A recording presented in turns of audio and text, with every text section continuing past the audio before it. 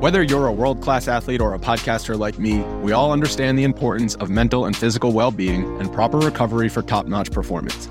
That's why I'm excited that Unified Healing is sponsoring podcasts on the Blue Wire Network. Unified Healing is a new and super innovative global network of wellness centers powered by Energy Enhancement System, or EE System. If you haven't heard of the EE System yet, then you'll want to listen up. This technology promotes wellness, deep relaxation, purification, and rejuvenation. Wherever you are across the globe, access to a center is easy and affordable. Interested in experiencing the EE System technology for yourself? Go to unifiedhealing.com/bluewire to learn more and find a center near you. That's unified, UNIFYD, healing.com/bluewire. No material or testimonials on the Unified Healing website are intended to be viewed as medical advice or a substitute for professional medical advice, diagnosis, or treatment. Always seek the advice of your physician or other qualified healthcare provider with any questions you may have regarding a medical condition or treatment and before undertaking a new healthcare regimen, including EE System. This podcast episode is brought to you by Coors Light. These days, everything is go, go, go. It's nonstop hustle all the time. Work, friends, family expect you to be on 24/7. Well, sometimes you just need to reach for a Coors Light because it's made to chill. Coors Light is cold lagered, cold filtered, and cold packaged. It's as crisp and refreshing as the Colorado Rockies. It is literally made to chill. Coors Light is the one I choose when I need to unwind. So when you want to hit reset, reach for the beer that's made to chill. Get Coors Light in the new look delivered straight to your door with Drizzly or Instacart. Celebrate responsibly. Coors Brewing Company, Golden, Colorado. Trying to get by Benning. Darnell Nurse left it in the corner, gets up center. Perry scores! Corey Perry! Lilia able to shake away from Solani. It's given away to Solani around in front. Score! Teemu Solani with the steal. Bring in the fans, one. Score!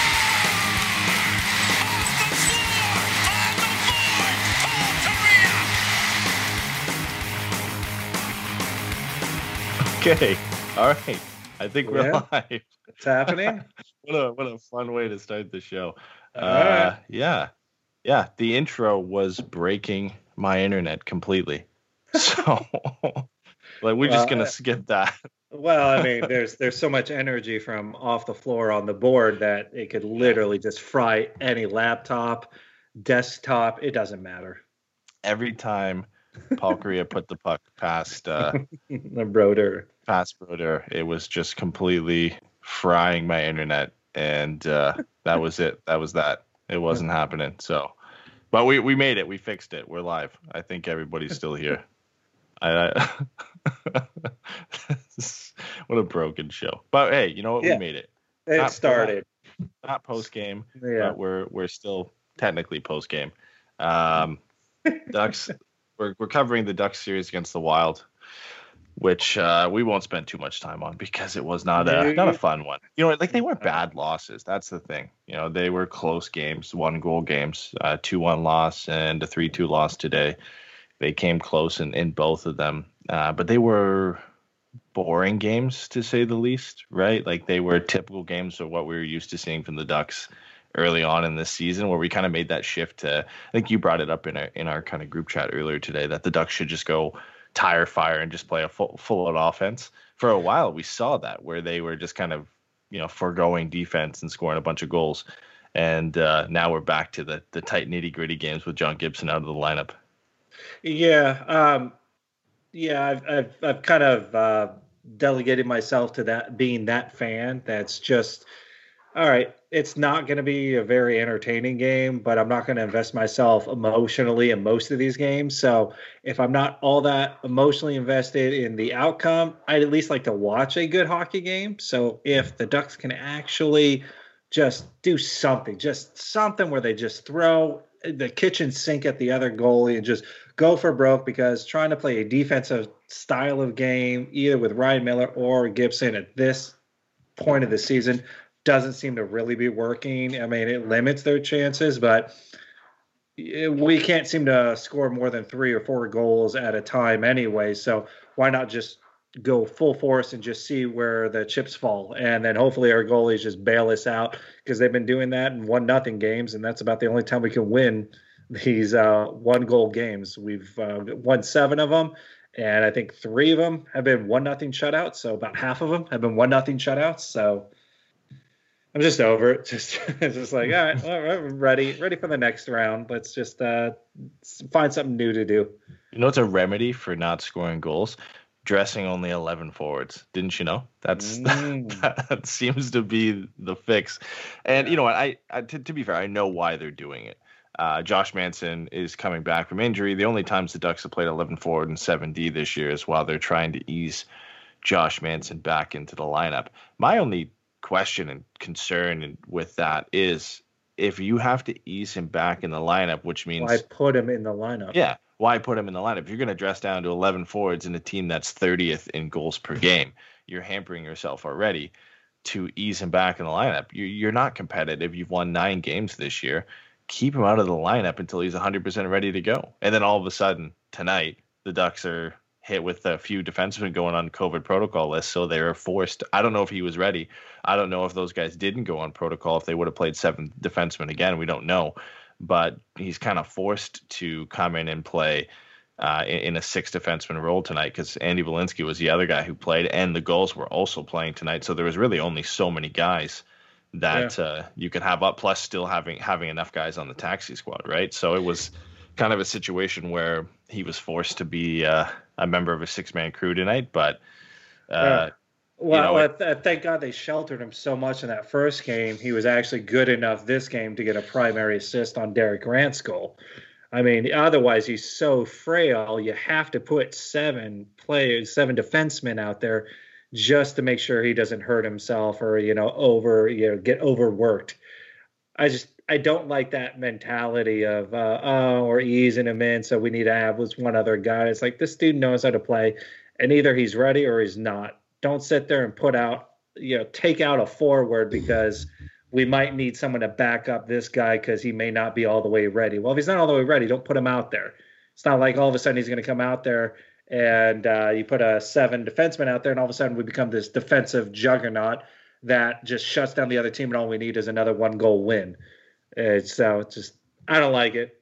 It didn't make any sense to me. And, even this game, he got an assist. He was running around. He was doing fine. He was doing his thing. So what's the big difference between last game and this game? Yeah, the only thing I really even want to talk about on that last game is not only the 7 defensemen, 11 forwards, is the fact that Comtois was scratched and Danton Heinen scratched again, which isn't surprising this year.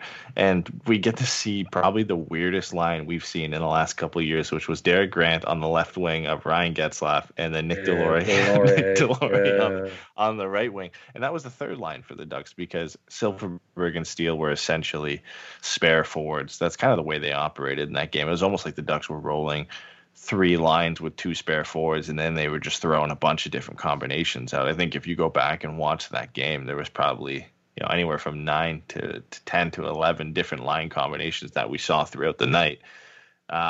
It was just a weird setup, and it showed. I mean, the Ducks played a good game defensively. They didn't allow too many opportunities, but the Wild aren't really a dynamic offensive team to begin with. They've had their spurts this year where they've blown up for a few goals, but their power play has been a struggle and has been league worst all year. Somehow their power play with guys like Kirill Kaprizov and Kevin Fiala is worse than the Ducks power play is. But they're good at winning 1-goal games just as much as the Ducks are, and they end up scraping by in that one. John Gibson sat out again because he's listed as day-to-day now with a lower body injury. I believe he's been put on the IR since. And Sam Steele drew back into that game after 4 games out with a scratch. And then we get the COVID protocol stuff. So Heinen, Hutton, Larson, and Stolarz all kind of out for this game tonight because they're added to the COVID-19 protocol list. And we see a big kind of shift in a lot of the lines. Comtois comes back in, plays with Lundestrom and Raquel. Getzlaf plays with Grant and Jones this time. Steele plays with Deslauriers and Silfverberg. And then the only line that survived, for good reason, has been Trevor Zegras, Adam Henrique, and Troy Terry. And it's weird to say that Henrique is kind of a passenger on that line. But if we've seen, high-level chemistry from any players this year, I think it's, the easiest one to say right now has been Trevor Zegras and Troy Terry. They just seem to click. ever since they were put together, which is great to see. I mean, Troy Terry has taken some massive steps over the last couple games, and it's not all from being put with Trevor Zegras, but you can tell there's some chemistry there and some understanding of how they both want to play the game, and they look great every time they're on the ice. Yeah, I mean, that's one positive you can pretty much take away from this, but and even I would say Henrique has kind of found a home on that line. Like, I mean, it's just kind of worked out between the three of them how they're at least going to be relied upon moving forward to try and produce some sort of offense.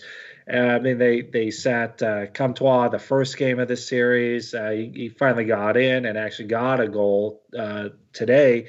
But I mean, they're starved for goals or offense or chances or anyone to just finish plays. And it seems like at least those guys have some sort of chemistry. So it's good. We got a line, because once you start throwing Delorier and Getzlaf on a line, you're literally just crapping in your hand, throwing it at the wall and seeing what sticks, and then go like, okay, we'll go with that. Thank God we have Jamie Drysdale, though, in the lineup, because these defense pairings would have been pretty scary without him in the lineup, because it was Fowler and Hakanpää, which we've seen for most of the year. And I've been really disappointed with Hakanpää recently. Just that pairing together has been really, like, I think when they were first put together, I put out an article, and it was like, I think after the first week or two they were together, and they actually looked good. They were nailing and they had it. Good numbers. They had good numbers. I was really impressed with him, but yeah, because he got forced into the lineup due to some injuries, and kind of took that position and ran with it, and then now I think a lot of their play and the Ducks play has caught up to them, and they've now, with Lindholm out of the lineup, have kind of taken on the responsibility of being the top pairing for the Ducks, and I think that's kind of beyond their capabilities. Yeah, especially Jani Hakanpää. But it's not fair for a guy who is really a 6th or 7th defenseman to be said, okay, you're our number 2 guy right now. You're going to be playing, anywhere from 18 to 20 minutes a night, which I think is, anywhere 3 to 4 minutes more than Hakanpää should be playing, especially when you think, he's on the penalty kill and he's playing a shutdown role, and they're putting him out there in key faceoffs, and he's had a few own goals go into the back of the net lately, and some blown assignments. I think he's scored more goals against us than for us. Yeah, off sticks or body parts or whatever. and they're not his fault, but his play as a whole, it hasn't looked great. Andy Welinski drew in for this game to play with Kevin Shattenkirk, and that pairing struggled. And then Jamie Drysdale got a new assignment. He's been with Ben Hutton since getting his NHL debut, and obviously with Hutton out on the COVID protocol list, it was Drysdale with Manson tonight. And again, Jamie Drysdale just looks great every time he plays, and it's really hard, even without the points there, to justify why he should get sent back right now. And I think the team is recognizing that. As much as we want to criticize their usage of Trevor Zegras on key situations, and the fact that they bench him every now and then in tough situations in the game, the last a minute and a half, 2 minutes of the game, when the Ducks had the net pulled, Jamie Drysdale was out there with Kevin Shattenkirk on a 6-on-5, and that kind of shows you the confidence they have on this kid to generate plays offensively. Trevor Zegras wasn't out there. I believe it was Getzlaf. Not at all.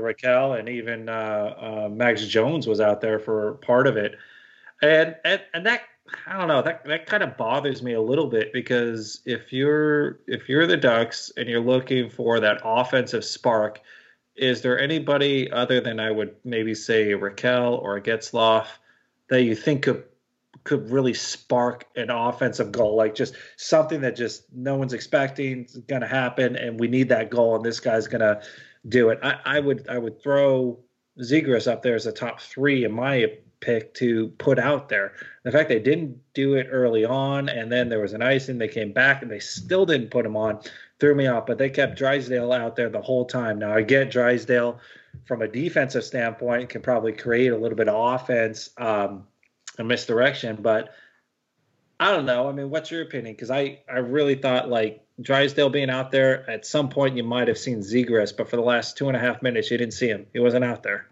Yeah, it's an interesting. It is surprising, because you would think at some point he would get out there. And in the game prior, the big talking point at the end of the game was the Ducks had a power play to end that game, and Derek Grant found himself out there, and Trevor Zegras didn't, and Jamie Drysdale also didn't find himself out there on that game-ending power play either. So there's something to be said there, but It is a bit interesting, the contrast of how they've handled the tough situations for these players in the key situations. It seems like They'll let Drysdale do it, but they won't let Zegras do it. And I don't know why. And maybe some of it is like the fact that they have Yanni Hakanpää, Ben Hutton, and Jacob Larson as defensemen on this team who, despite Drysdale's age and his inexperience in the NHL, you just can't knock his skill and his ability over guys like that. Whereas with Trevor Zegras, you've got guys who've been there and done that, with the Ducks. You've got Silfverberg and Jones and Terry and Steele and Henrique and Getzlaf, and the list goes on there. Comtois and Raquel, and guys that you can kind of put in front of him in those situations. It's not so much that I agree with that, but I think that's the difference there is you have that many guys in front of Trevor Zegras. And clearly Derek Grant is a guy that Dallas Eakins loves and is trusting in those situations despite not producing. But that's what you have in front of Trevor Zegras, whereas with Jamie Drysdale, right now it's Fowler, Shattenkirk, and him. So he's going to find some time, out in the power play. Technically a top 3 defenseman offensively for the Ducks. Yeah, and there have been times where he's been used in key situations over Kevin Shattenkirk because Kevin Shattenkirk hasn't produced, I think, at the level they've wanted from him. And Shattenkirk was supposed to be that guy for the Ducks this year, and it's unbelievable. Powerful, that Drysdale has been able to come in and look as comfortable as he has been. Like, that's the thing for me is the offense was going to be there, but as an 18-year-old to step in on a bad team and really not make any mistakes through your first 4 games. The skating ability is on display, the quick decision making, the smart plays that he makes, game in and game out, his ability to transition the puck up the ice, like everything has kind of been on full display. And I don't think I've really, looked at Drysdale when he's on the ice and been like, wow, that was a rookie play right there. That was a rookie mistake.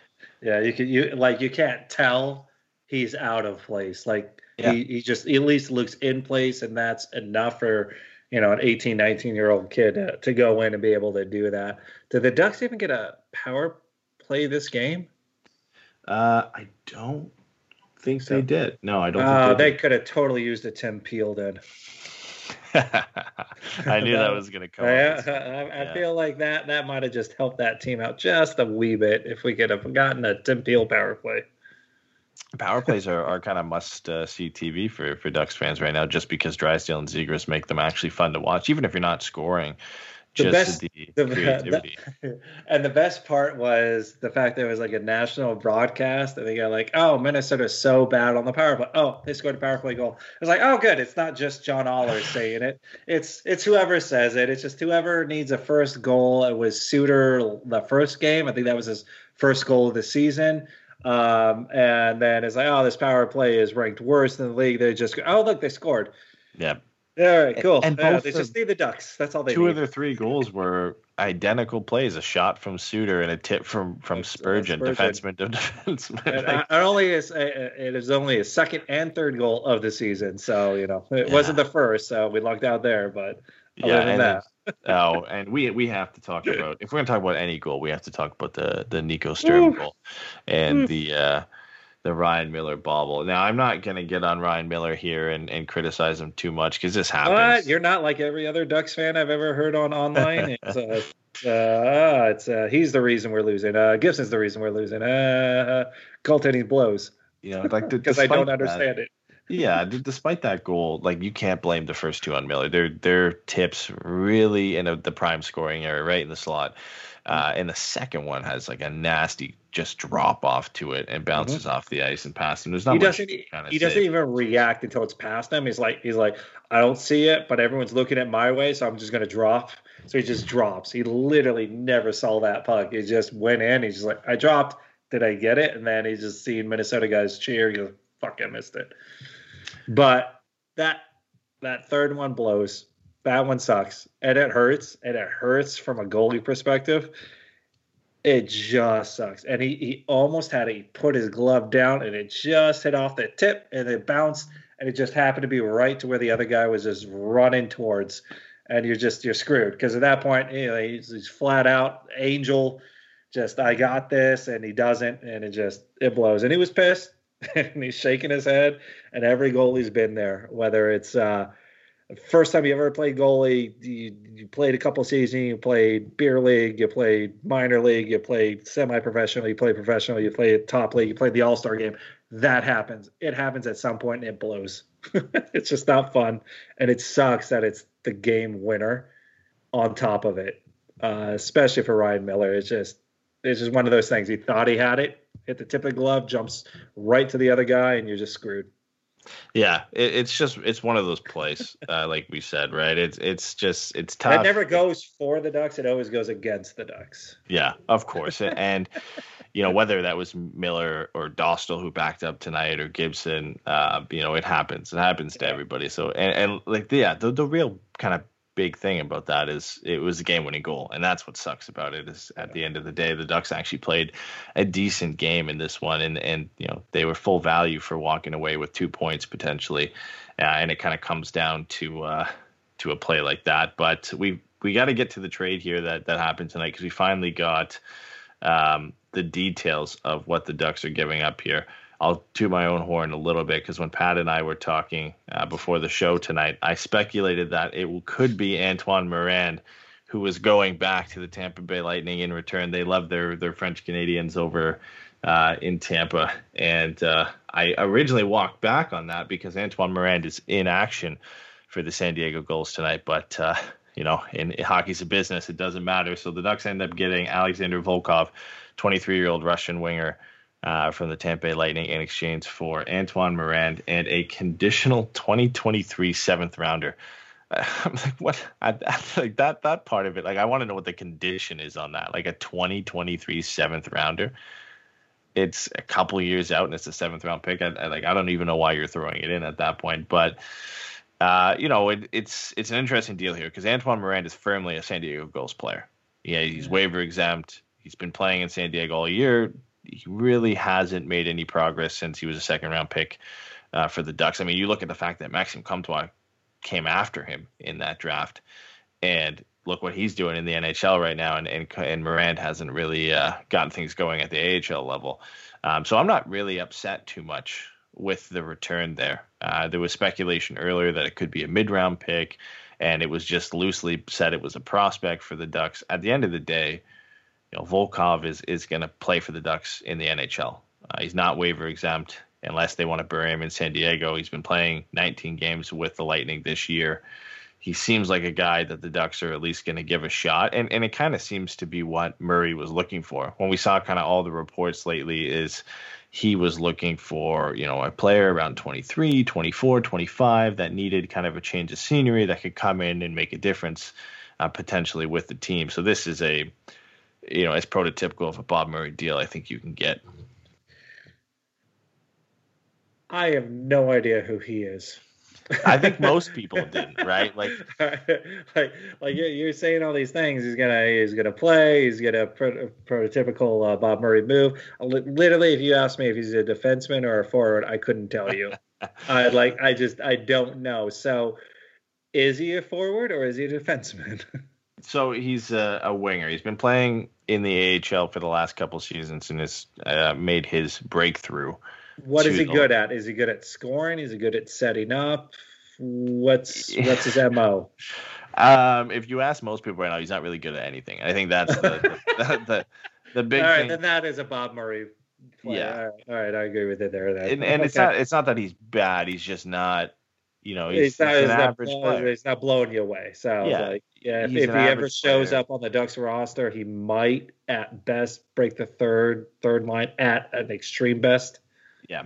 Now, is he, potentially an upgrade on some of the fourth liners that they have? Is he an upgrade on Derek Grant? Potentially. I mean, it all depends.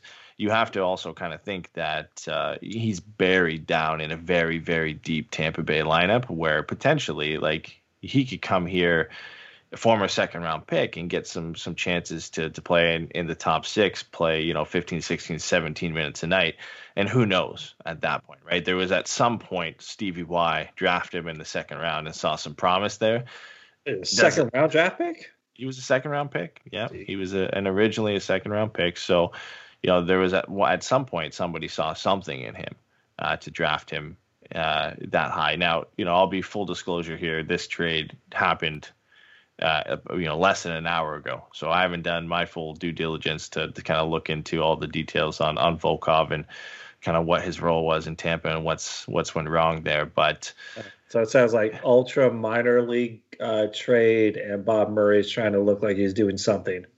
Yeah, essentially. And some people were kind of sitting here saying this could be, the domino effect here where guys start getting moved. Because if Volkov is coming in and taking an NHL roster spot, if this isn't an AHL trade where, Morin comes out and Volkov goes to San Diego, even though he's not waiver exempt, you just keep him there all year. That could possibly be what this deal is, and it doesn't affect the Ducks whatsoever. But if he comes onto the roster, somebody has to make way, right? Because it's not like you sent a roster player back to Tampa Bay. You've been scratching Danton Heinen. You had a few players go onto the COVID protocol list, but they'll come back off soon enough. And the only other guys out of the lineup forward-wise that are kind of long-term injuries, and Carter Rowney's done for the season, and Sonny Milano's done for the foreseeable future. So Volkov coming in, that means some guys have to kind of sit out for a while here. And we've heard the rumors that Danton Heinen's on the trade block, that Rickard Rakell's on the trade block, Troy Terry's on the trade block, and we're 17, 18 days away from the trade deadline right now. And we've talked about the kind of quarantine deadline for a lot of these moves, and it could push it up a little bit here. That this could be the domino effect here, where Volkov coming in means somebody's going out, and then we start to see a lot more trades happen. No.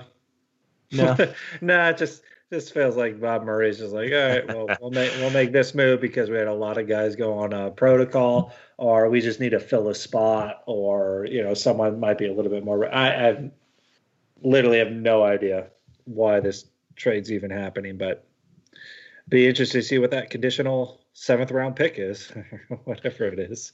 Yeah. And honestly, I mean, that really means nothing. You can find players in the 7th round. The Ducks found Andre Kasha in the 2nd round. But, when this deal got announced and the only thing we heard was it was Volkov coming back to the Ducks, it was, as long as it's not, a 4th or a 5th round pick or a prospect who you just drafted is still fairly young, then it's not a win. It's not a win, but it's a move that, sure, you could make it to see what this guy could do. I never have an issue with taking a guy who's, 22, 23, was originally a high draft pick, is still kind of adjusting potentially to the North American game. There's potential there that maybe you can unearth something, not a gem like a franchise player, but a guy who can actually be an impactful young player on your roster. So there, it is a good move from the Ducks in that sense, where you're getting a 23-year-old roster player, was a former 2nd round pick in 2017.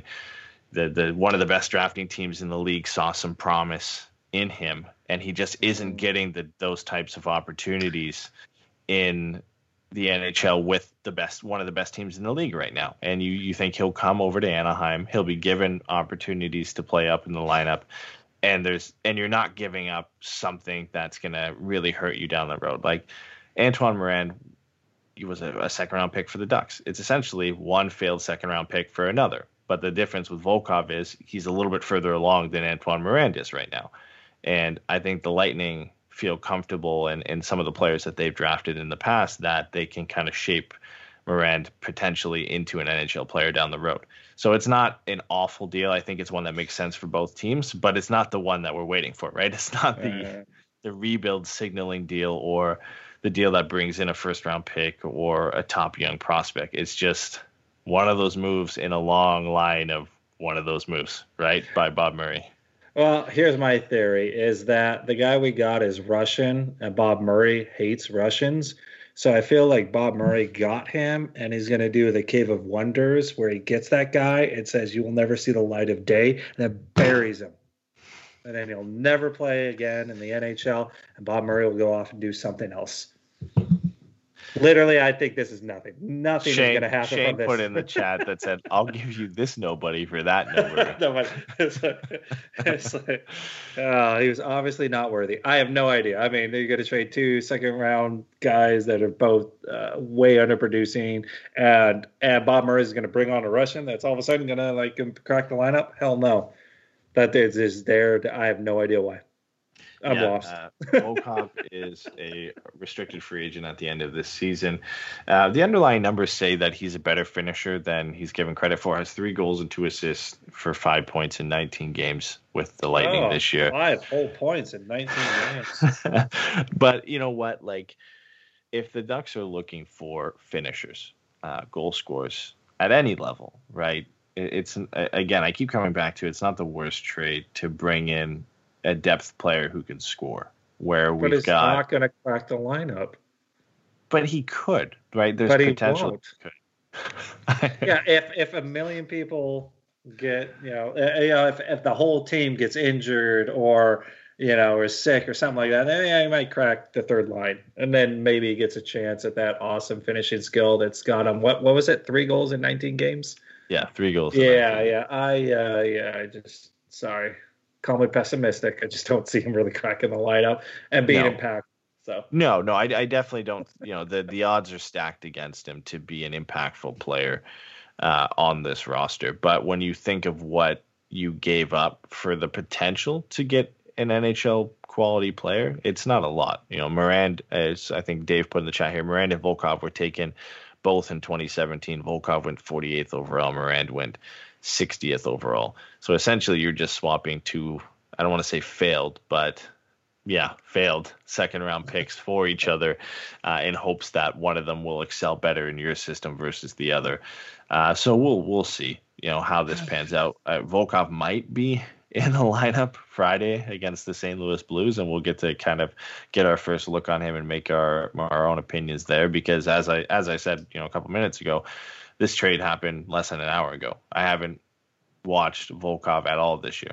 Many people have. Give us an exact estimation of exactly how many goals he's going to score for the Ducks. And if you're wrong, we will berate you mercilessly.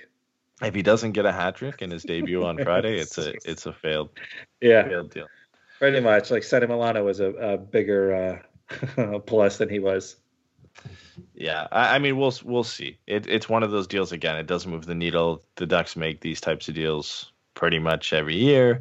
The only reason I think it's so, at kind of the top of mind right now is the first deal the Ducks have made all year, amid kind of rumors that they're going to make big deals. So it gets the blood flowing a little bit that you're hoping some of these big deals come to fruition here. And that kind of brings us to our next topic where we talk about some of these trades here. So Pierre LeBrun. Yeah, that's right. I don't know why I was getting him and Elliot Friedman mixed up. But yeah, Pierre LeBrun put out an article where he talked to Bob Murray, got some more quotes on kind of what Bob Murray is planning on doing this year. None of it is really new information. It's not anything we haven't heard before. Basically, Murray saying that he's looking to get some younger players. He likes what he's seen from some of the young guys, so you can kind of speculate that that's Troy Terry and Maxime Comtois and Max Jones, and he's liked what he's seen from them, and that trading a few veterans between now and puck drop next season is something that is likely going to happen and something that he's trying to do. And that ties in with the rumors that we've heard that he's listened to offers on Rickard Rakell. He tried to move Adam Henrique and is still trying to. He's looking, listened to offers, if any, on Jakob Silfverberg, and the list kind of goes on there in terms of the several players that he's willing to move. And basically, he kind of summed everything up with it's just quiet right now. Yeah, and that's what we've kind of heard is the Ducks are the only, or at least the most active team of everybody in the NHL in terms of looking for trades.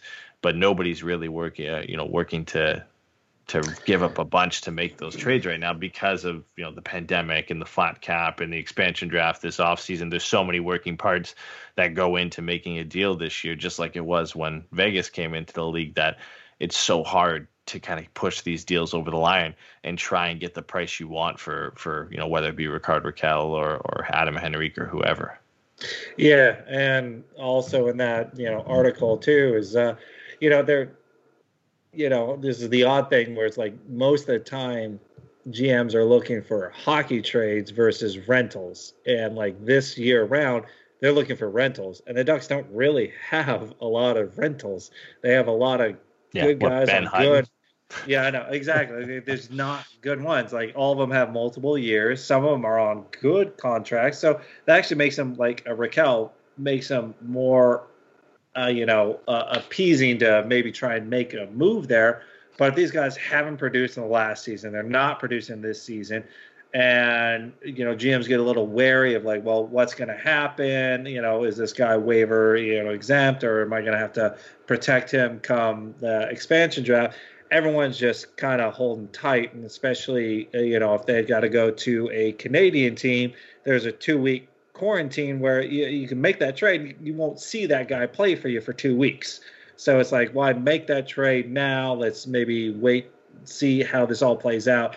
So the Ducks are kind of in a crappy position as a seller because there's not a whole lot of buyers. Everyone's just a little hesitant, especially this time around. But, you'd kind of hope the Ducks can find some sort of dance partner. And then I think if they're, showing that they can go with Tampa Bay stuff, maybe somewhere in there's another trade. Someone goes like, all right, well, they seem to be the only one willing to make things move around, and let's see what we can get. But the Ducks are kind of screwed. The funnier part, I don't want to say funny, but the odd part to me is I don't think Bob Murray really believes he's going to be the GM after this year, but he's acting like he is.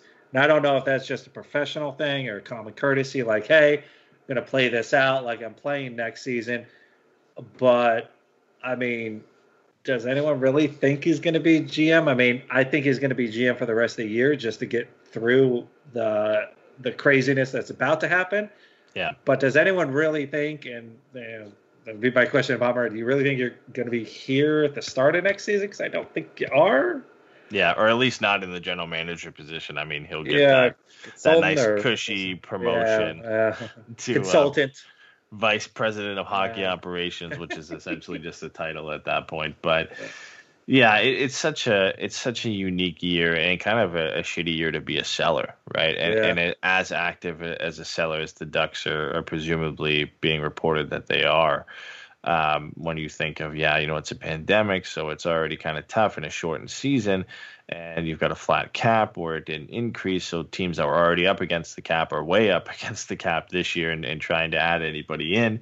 And then the expansion draft is that whole separate wrinkle where any team that gets Rickard Rakell right now is going to be a team that would likely have to protect him or want to protect him, right? You're bringing him in as a guy that you want for this year and next year if you're trading a lot of assets for him. And that's what the Ducks would want in terms of value, is saying, hey, you're getting this guy not only for this year, but next year at a nice cap hit. That team that ends up bringing him in has to make sure they have enough room to protect him and not lose another forward that they want to keep hold of. And for the very competitive teams in this league, that's hard to be able to make that happen and say Rickard Rakell is going to jump in as the seventh or 6th or 7th forward that we want to protect, and we're okay with that because we're not going to lose somebody else that's going to be valuable to our roster. That takes a lot of potential suitors off the table there, where maybe in a regular year you've got 8 or 9, maybe 10 teams interested in Rickard Rakell, like very interested in actively pursuing him, whereas this year maybe that number goes down to 3, 4, 5, and that seems to be, when we look at the reported teams interested in him, seems to be the case. There's really 4 teams kind of aggressively pursuing Rickard Rakell. Toronto's one of them. The Islanders are reportedly another.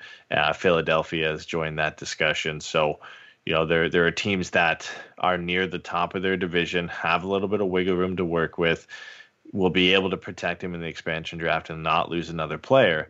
But when you're only working with kind of a small handful of teams there, it's a little bit harder to kind of get what you want. And the price reportedly is fairly high in Rickard Rakell, and credit to Bob Murray for not coming down on that. But you're getting down to the wire here in terms of being able to, move him for the price you want, and how long are teams going to stick around, especially teams like Toronto, who have to deal with the quarantine situation. How long are they going to wait before they move on to another target, and then all of a sudden you've got one less team interested in Rickard Rakell? Yeah, and on top of that is like most of the teams too, like they've got to have a good prospect pool for the Ducks to even kind of be interested in moving, because I don't think you can get a ton of draft picks. You'll probably get, a decent draft pick, but you also want a decent prospect.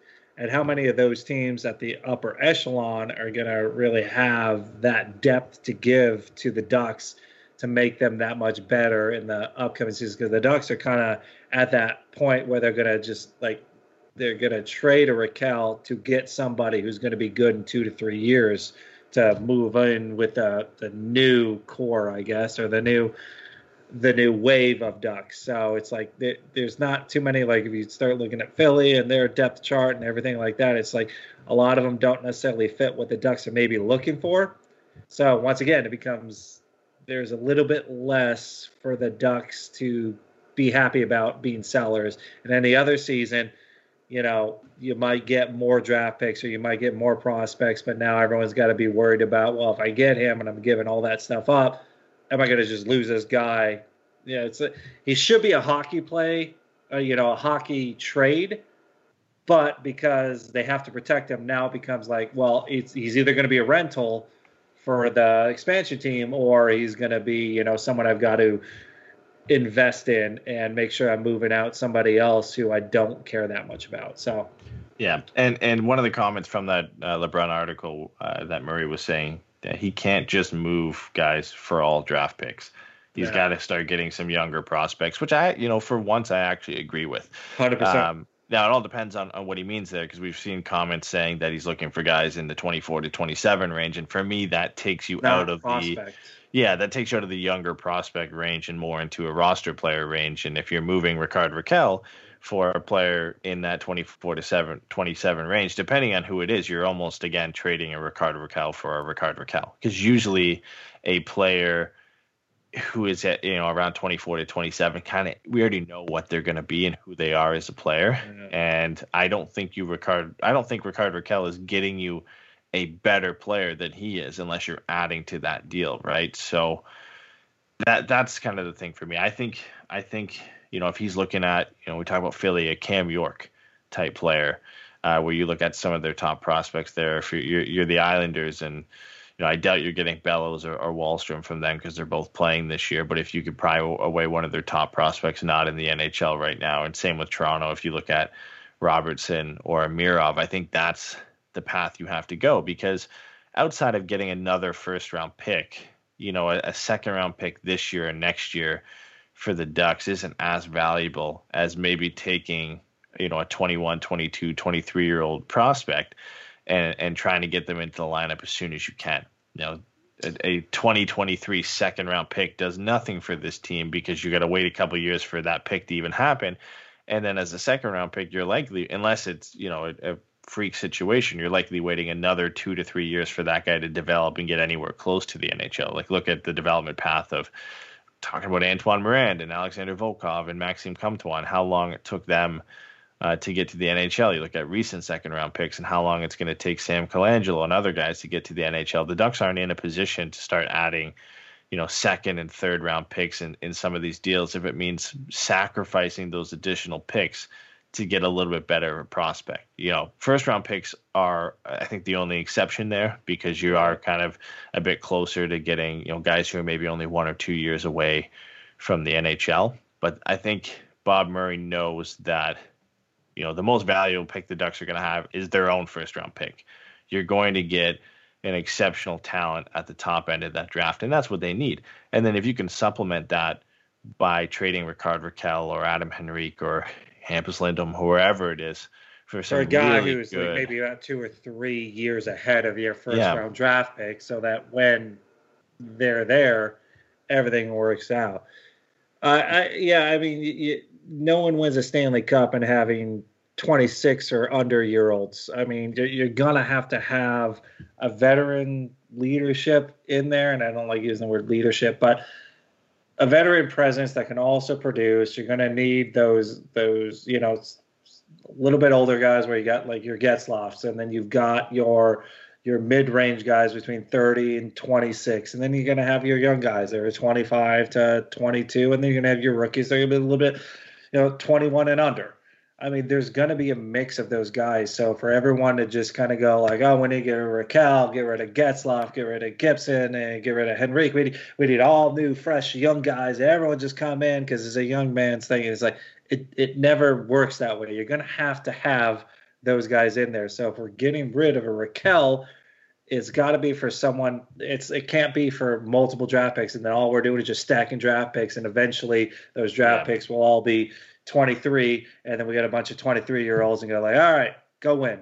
It's not even that. It's just how long it takes for those guys to get to a point where they're ready to make the NHL roster, and the uncertainty of that happening. I think the only way you can say you would ever want just draft pick upon draft pick upon draft pick is at the beginning of your rebuild. That's what you're looking for. Yeah. At the beginning of your rebuild, when you're looking to acquire as many pieces and as many, darts to throw at the dartboard as you can, and you've got a longer time period to do so, I think that's when you look at that. And I think the Ducks are slowly kind of starting to get out of that because, hopefully the development path for Zegras and Drysdale means, they finish the season in the NHL this year. They take some big steps forward next year as second-year players and really start looking like key players in the NHL lineup. And if they are the quality of the players we think they are, that development path and that progress will be a lot quicker than the likes of Sam Steele and Maxime Comtois and Troy Terry, where the development path has been a bit slower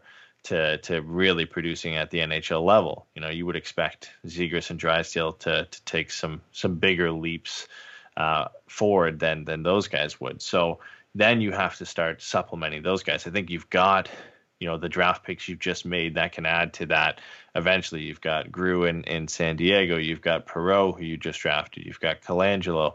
You've got Henry Thrun down in the minors as well. You've got Ian Moore and Jackson Lacombe, who are playing good. You've got all these guys who are now 19, 20, 21 that are going to start moving their way into the Ducks lineup. And, going out and getting 3 more second-round picks, as good as that is for the rebuild, like I said, you're not seeing these guys for 4 or 5 years, and you're risking them maybe not being NHL ready.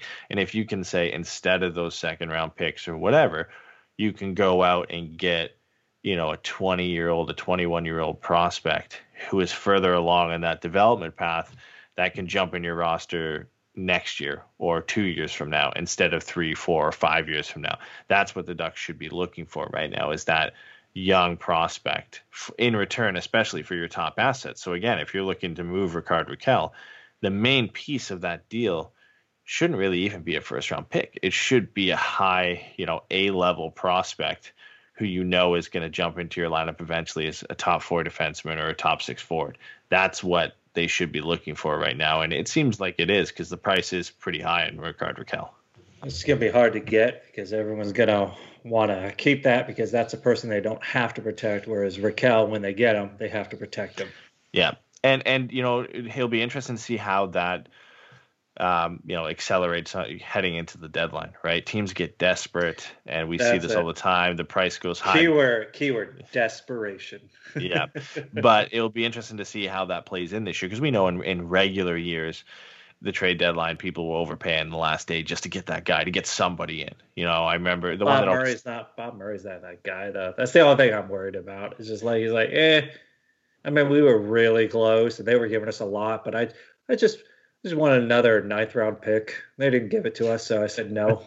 I wanted to replace the condition at 7th. I gave up. And they I just wanted them to retain like $1,000 on that contract, and they said no. So I was like, nah, we're good.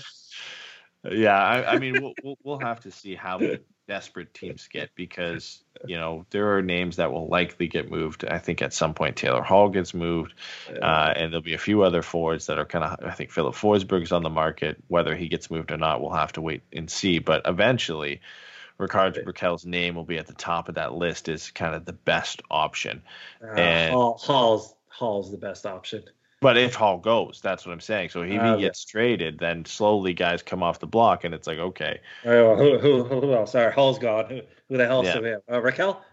So then if you're a team that's, in competition a couple weeks from now, I think teams right now are starting to identify whether they're going to be big-time buyers at the deadline. We're getting into that period here where you have to make that decision. The economy is made up of real people doing real stuff, and it affects everything, which you obviously know since you're a real person doing real stuff. Marketplace is here to help you get smart about everything beyond the what of the day's business and economic news. We dig into the how and the why with the real people driving our economy. From big tech and interest rates to small businesses and what's happening at the Fed, Marketplace breaks it all down so you don't have to. Listen to Marketplace wherever you get your podcasts. Hall's that big domino. He's the first one. The second that happens, whatever division it happens in, other teams are going to react to that and then try, like other ones that are in that same area. It's like, oh God, they got Hall. We got to get somebody because they just added Hall.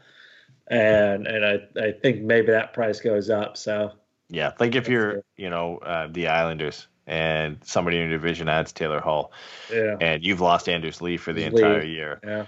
All of a sudden you're saying, okay, you know what? Rickard Rakell is looking pretty nice, and we get him for next year too. That's and I think that plays into it is, Taylor Hall is the better player. Maybe, points haven't been there this year, but he's on a team that just lost their 15th game in a row, right? Some of that comes into play there. They're so close to setting a record, right? I think it's 18. Pittsburgh did it back in like the early 2000s. They're close. Buffalo's knocking. and no Jack Eichel means they'll probably hit it. They're just that bad. But I think like the thing that comes into play here when you're comparing the value of Rickard Rakell and Taylor Hall is, for Taylor Hall right now, whatever team you're trading him to, if you're the Sabres, you've got to eat half that contract. You've got to eat 50% of that and bring that down from $8 million to $4 million to make that viable for any team as a rental, right? Or at least 30 or 40% of that contract. People are going to take a shot on Taylor Hall just because of his track record and what he's done in the past, and chalk that up to the Sabres are awful, so he's bad. But I think the one thing Rickard Rakell has on a lot of the top forwards available in this draft is a pretty decent history of production when the Ducks were good, and that term and the value that he has is like we've seen a lot of teams make that shift over the last couple of years to maybe moving away from the rental and getting these guys that have that one extra year, because now you're, instead of one playoff run, you're getting them for two. And I think a lot of teams like that security, in the thinking that so many things can go wrong in one playoff year. And if you're the Lightning, that's like the perfect example, because they got swept by the Columbus Blue Jackets. They went out and got some rentals that year. They lost those rentals for nothing. And it meant nothing because they got swept in just a fluke accident. They got swept by the Blue Jackets. They just did not show up for that series. And what do? They come back next year. They make some really good moves, some long-term moves, and they win the Stanley Cup, right? And I think that a lot of teams are looking at that and saying, okay, you know what? Bringing in a rental versus bringing in a guy with another year.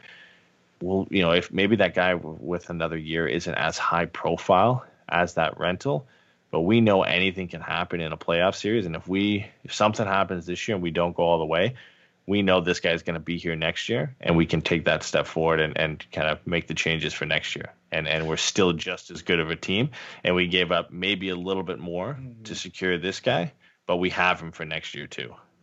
I would say in a normal years, yes, but not in a expansion draft year, because once again, it's like, hey, we get this guy, and it's a hockey move because we got the guy for after this year. But you literally have to go like, all right, this year's done. Whether if you win the cup, then great. But if you're that team that didn't win it, now you're like, okay, who are we going to keep? Is it going to be this guy? I mean, he's on a good contract. Then who else are we willing to give up? So you either got to be, you just got to be, I guess, calculated. You got to go like, listen, if we don't win, this guy's on a good contract for the next year. Who's the guy who we're not going to protect? Who's the guy we're going to take out to put this guy as protection? And so, once again, that becomes a little bit of the team, which teams are going to figure that that's worth it to them. And if Rakell is going to be a good enough guy to let somebody else go who might be of equal or just slightly undervalue of Raquel. So it's weird. It's a weird season. Weird off season coming up. It's a hard one to predict if any of these trades are going to happen, because I think as much as the Ducks should trade Rickard Rakell, I think there's a high possibility they hold on to him and maybe trade him at the draft.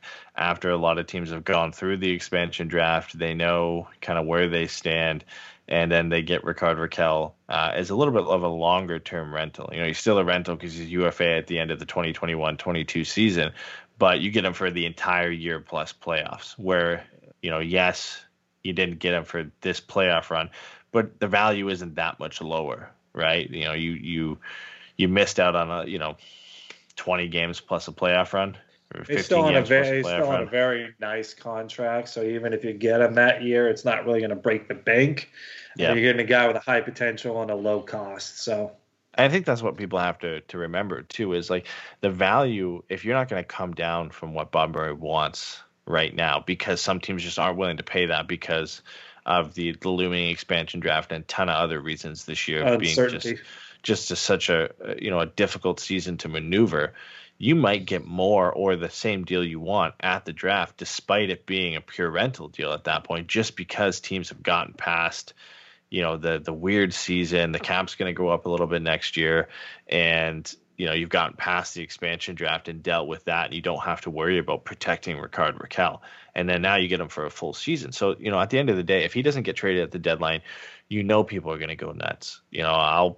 I'll probably have my own criticisms to why that deal didn't get done and it should have got done. But if that culminates with Bob Murray trading Rickard Rakell at the draft, I don't think that's the worst thing, especially if you end up getting what you wanted, and that's a top prospect and potentially another first-round pick. Because I still think you can get that at the draft just because of the great contract he's on and the fact that you get him for a full season plus another playoff run. I still think there would be teams who'd be willing to pay that, and maybe more teams would be interested come draft time, just because we've gotten past that expansion draft. Well, I guess you're the minority, because most fans I hear online do not subscribe to time will tell. It is what happened today, what happened yesterday, and I'm upset about both things. So I don't care what might happen later. I need to know now. I think more than anything, people just want to see something change, right? In such a bad year, and Dallas Eakins has had his warts this year. I think he's kind of worn thin with a lot of people in terms of their trust with him and what their outlook is on him going forward. And obviously Bob Murray has soured with a lot of people for good reason on some of the decisions he's made this year. But we know both of them are going to make it through the rest of this year. I don't think even if the Ducks go on a 15-game losing streak like the Sabres, we're going to see anybody really get fired at this point. We're too far into the season. So everything hinges right now for a lot of people on a big trade, and that kind of being the big thing that happens this year, because in such a down year, you're just waiting for those big moments that kind of signal change or do something. You could tell that when Zegras came in or when Drysdale came in. It's like everyone just perked up. Like, we have something to be happy about. This is amazing. So there's just something to discuss, right? So other than another loss, another 1-0 loss, or a 1-goal loss, I should say. So I would say to everybody, it's just you're going to get through this season. You're going to get through the season with the same GM, the same head coach, pretty much the same players. Maybe there's a trade here or there, and you might get a little happy about the future. But really, just wait for the offseason, because in my opinion, the offseason is GM's gone. The coach that was attached to that GM is gone, and we're looking at a complete shift in management from that perspective. So I wouldn't hold too much hope out for the rest of this season. Maybe we get a good trade in there, but I mean, ultimately it's not going to make any difference this year. It's all about next year. Yeah, it That's really sad, is. right? Sorry to be so depressing.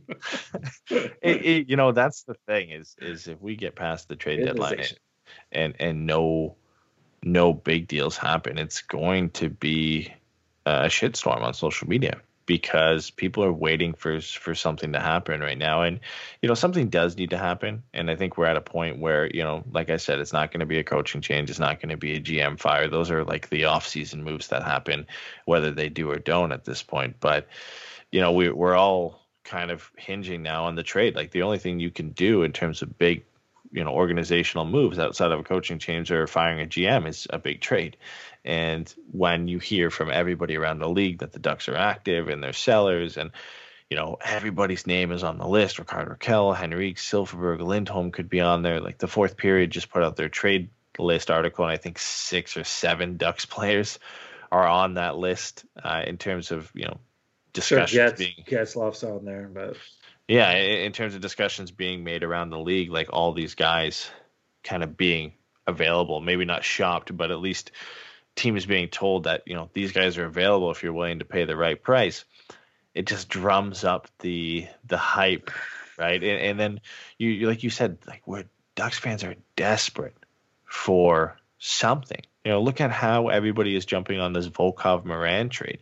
If this happens, if you're, the Leafs or maybe not the Leafs are a good example just because of how volatile that market is. But if if you're one of the top teams in the league right now, so if you're, I'm sure Lightning fans are jumping on this trade like, oh my God, something happened. This is a big trade for them. It's just basically an AHL trade.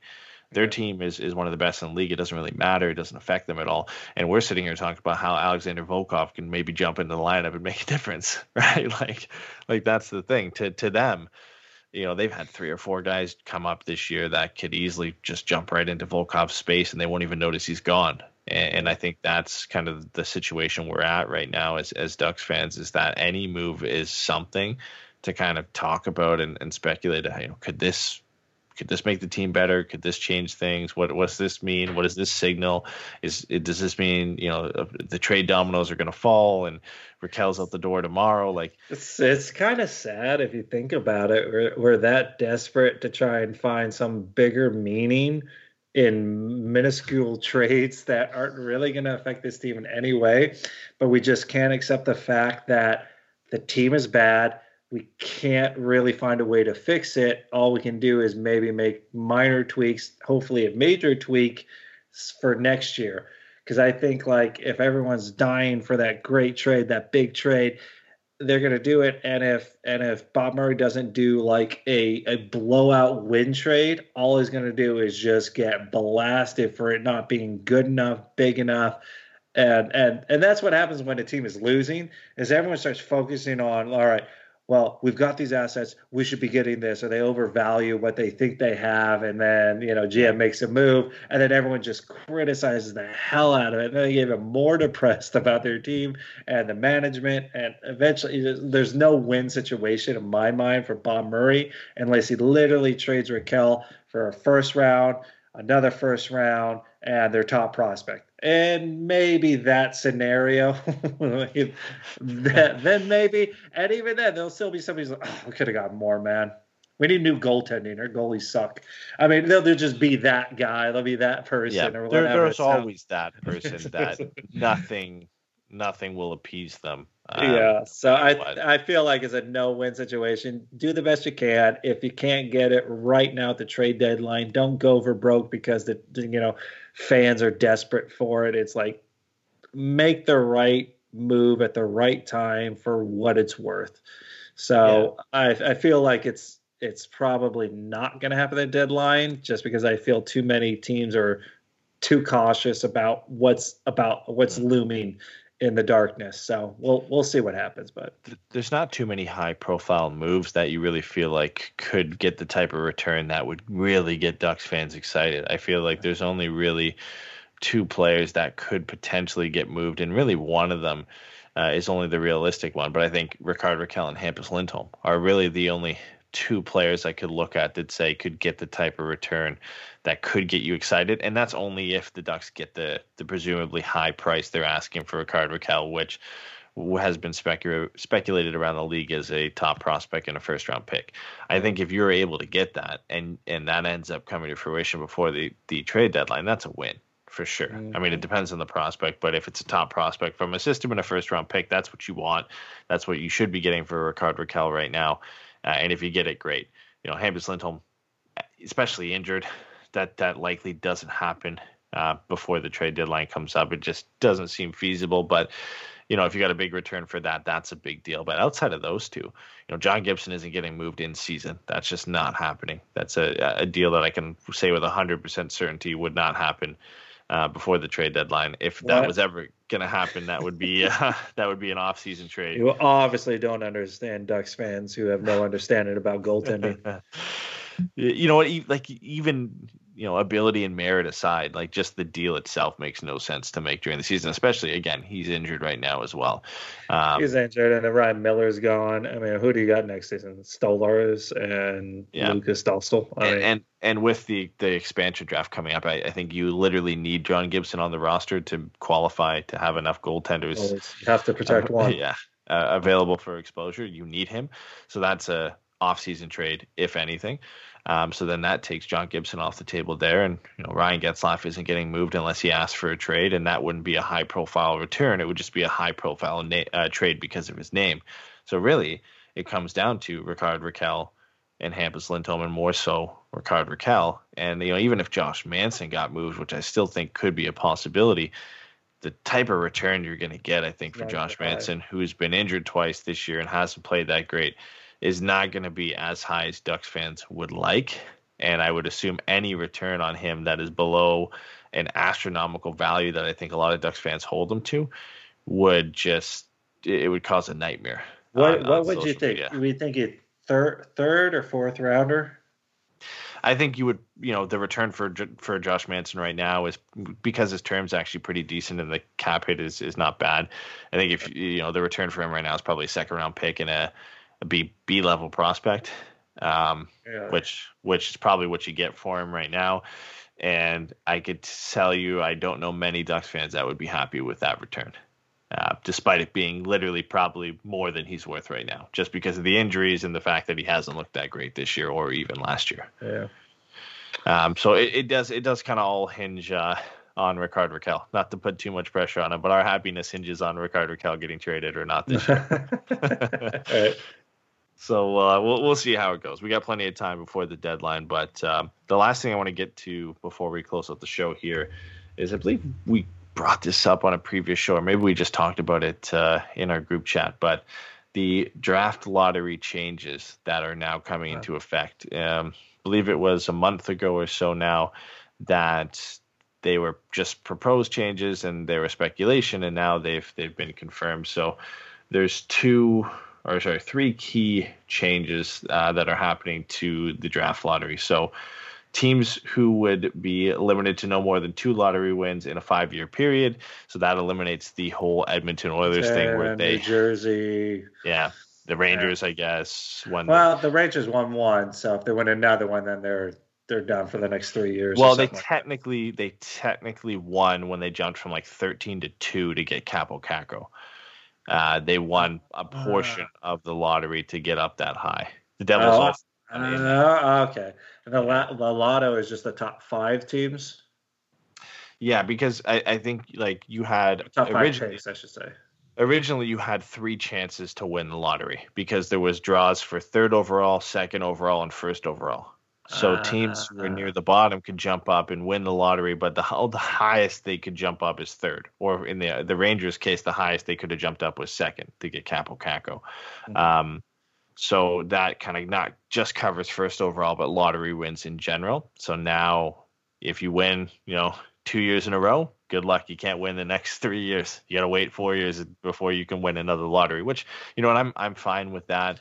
Yeah. It's a deterrent, I guess, to tanking. If the Sabres are prime candidates for 1st overall this year, they can't get it 3 years in a row, basically. And they won it for Rasmus Dahlin a couple of years ago as well. So I think if they won it this year and then won it to get Rasmus Dahlin, they're now out of the running for any foreseeable. Okay, no, I didn't understand that. I thought it was just somebody who wasn't in the top 5 couldn't win to get into the top 5.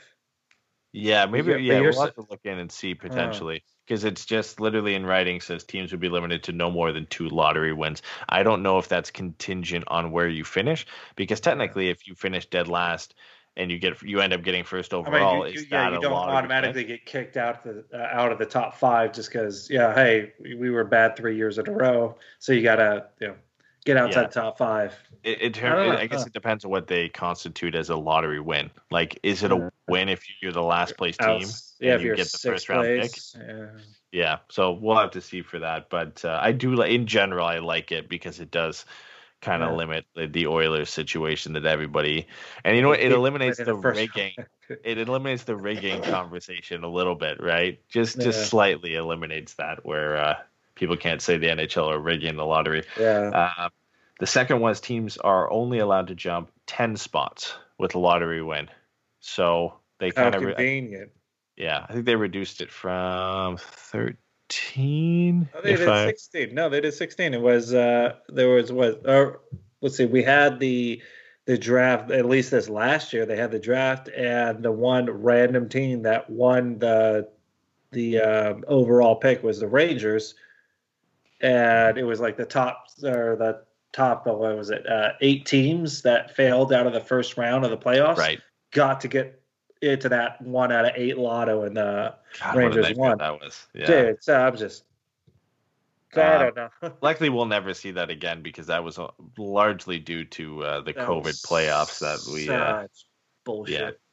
So hopefully we'll never see that again. But I do like that it kind of reduces the jump a bit, so we're not seeing a team who finished, just in the lottery, basically just outside a playoff spot, and they jump from 16th to 1st like that. Or even like 16th to 2nd or anything like that. The fact that you can only jump up 10 spots means like the furthest you could go is... You'd have to be in the bottom third of the NHL. Yeah, it basically means that if you just missed the playoffs and you finish in that 14, 15, 16, that you can't jump into the top 5, which I think is fair. I think that's fair. If you jump from 16th to 6th, I mean, that's still kind of like wow, but you're not into the top 5, which I think is the important part there. You're not getting a franchise-defining player potentially for a team that just barely missed out on the players, like the Rangers, who got Alexis Lafreniere because of that. So, yeah, I think it helps just because it prevents tanking because you don't have any guarantee, but the teams that really kind of need that help just because they're bad can't be punished really hard or be overtaken by a team that is on the upswing, and now all of a sudden they get the number 1 overall pick, and now they're even more on the upswing, and that team that was supposed to get maybe the number 1 pick is just even more down the road. Yeah, and it basically kind of covers them saying, like, a team that is, like you said, on the upswing, just missing the playoffs, isn't going to leapfrog you and jump, into the 2nd overall pick and bump you down 3 spots in the process, which is nuts. And then the last part here, and probably maybe my favorite of the 3, is the number of picks decided by the lottery is reduced from 3 to 2. So instead of 3 draws for 3rd, 2nd, and 1st overall, it's just a draw for 2nd and 1st overall. Okay.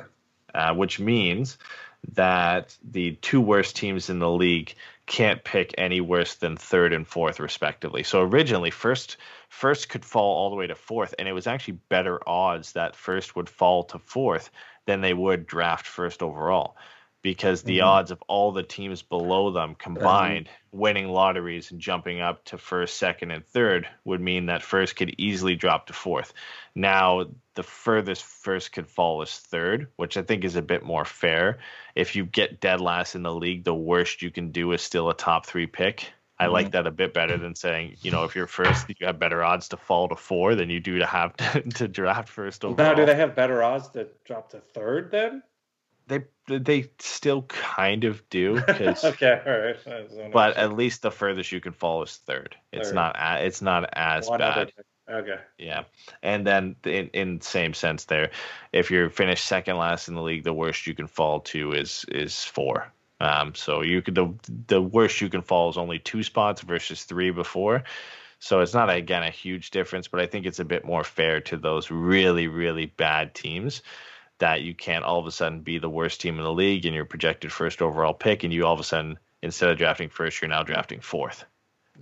Which is in some of the years where there's really only 2 or 3 franchise defining players, you went from having that guy to a guy who, doesn't really make a difference on your roster as early as you expected or in the way you expected. So I'm fine with that. And some of these changes are this year and some of these changes are next year. So this year we'll see the 2 lottery draws. So the number 1 and number 2 draws will be this year. There will be no lottery draw for 3rd overall. So that change is coming into effect this year. However, for this year, there'll still be 16 teams in the lottery. And then beginning in 2022, there'll only be 11 teams in the lottery to make that to kind of coincide with that rule that you can only jump 10 spots. Yeah. So there'll only be 11 teams in the lottery, which again is another good part of that rule because it eliminates that 16th, 15th, 14th seeded team to all of a sudden be in the lottery and jump all the way up. So you really now have to be a struggling team because I think you could comfortably say usually the 11th worst team in the league is probably about 10 or 12 points out of a playoff spot. Like they're firmly out of a playoff spot. It's really just those, 13th, 14th, 15th, and 16th seeded teams that are just maybe went on a losing streak right at the end of the season and they're on the outside looking in, and missed out by like 3 or 4 or 5 points.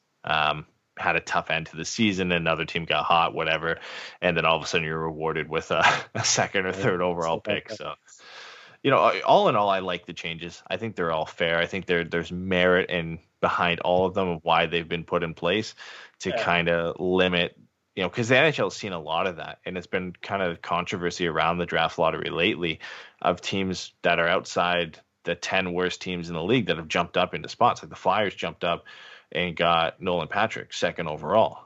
And the Devils jumped up in that same draft and got Nico Hischier. And it might have been the same year. The Dallas Stars jumped up and got Miro Heiskanen, right? And it sent whoever was 1st overall at that time down to 4th. And it's been, last year with the Rangers jumping up, and when the Rangers jumped up to get Kakko, and it seems like every year there was a team way down in the standings that jumped up into a top 3 pick. And it's just getting ridiculous at that point that, these teams that are on the upswing and have kind of gotten further on in their rebuild, all of a sudden be like, oh, you're adding this guy. You get a 1st overall pick.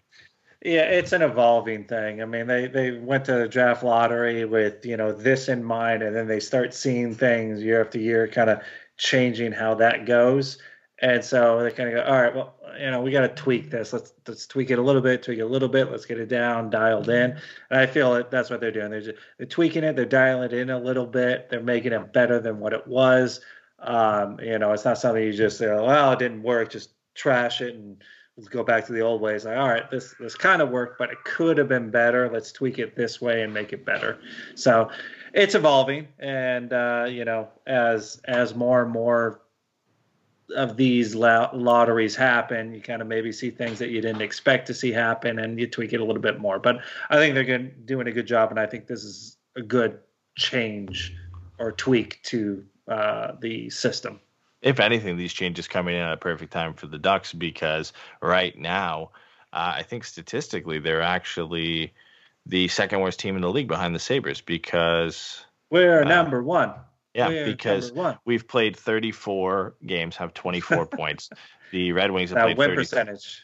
That win percentage. The Red Wings have played 33 and have 24 points, which points percentage-wise, they're higher than us right now.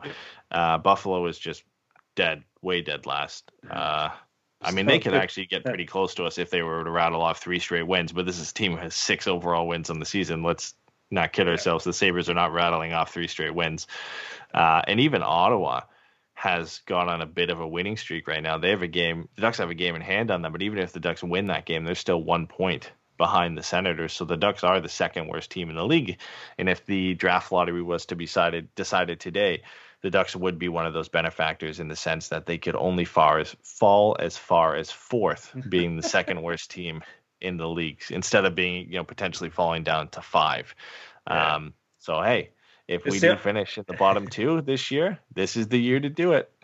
Yeah, I mean, at this point, that's the one thing we can look forward to as being good at. It used to be not having any sort of COVID protocol. We were pretty good there until just recently. So this is our last thing left.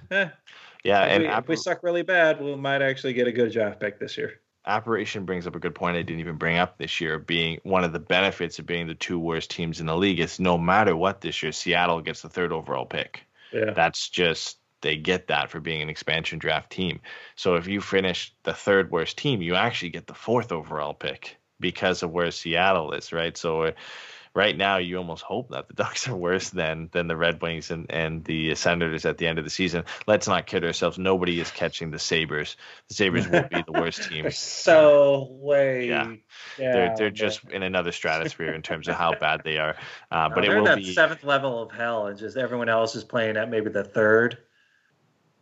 Because they're not up there. They're not in the stratosphere. They're way down here. They're in the sun. Oh, yeah, true. They're on the opposite end there. 7th layer hell.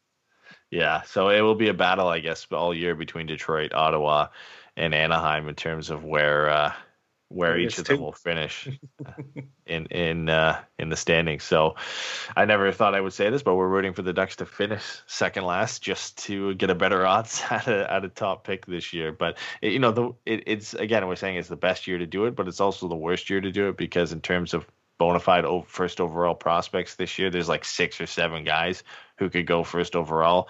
So the difference potentially in your scouting chart of drafting 2nd, 1st, or 4th could be meaningless if the guy you end up getting at 4th was the guy you had first on your board anyway, right? There's no McDavid, there's no Matthews, there's no Shane Wright in this year's draft where it's a guy that you need to get. No Alexis Lafreniere, no bona fide first overall. I think if you went and asked 10 different scouts right now, you could potentially get 7 or 8 different names of who they have at first overall. That's just the way the draft works this year. So we'll see. I mean, we gotta wrap up the show here anyway because we're pushing a bit late. But it's getting down part of the season here when we're talking about the draft and what the Ducks. We're not even at trade deadline, and we're talking about the draft. You gotta look for the light at the end of the tunnel. So that's what we're doing at this point. But we'll be back, I believe, on Friday after the Ducks play the St. Louis Blues. Should be an interesting another game. Win, yeah, another notch in the belt against one of the best teams in the NHL. The Blues have been struggling lately, but they just got Vladimir Tarasenko back, which will not be fun for Anaheim to face him. I think the big thing though is Lukas Dostal. Maybe he gets his first NHL start. We'll have to see. Backed up tonight for Ryan Miller, and Millsy is going to need a break here at some point. And Stolarz is on the COVID protocol list, so there really is only one option to go to, and maybe that's me. Never All thought. right, Yeah. I'll speed up.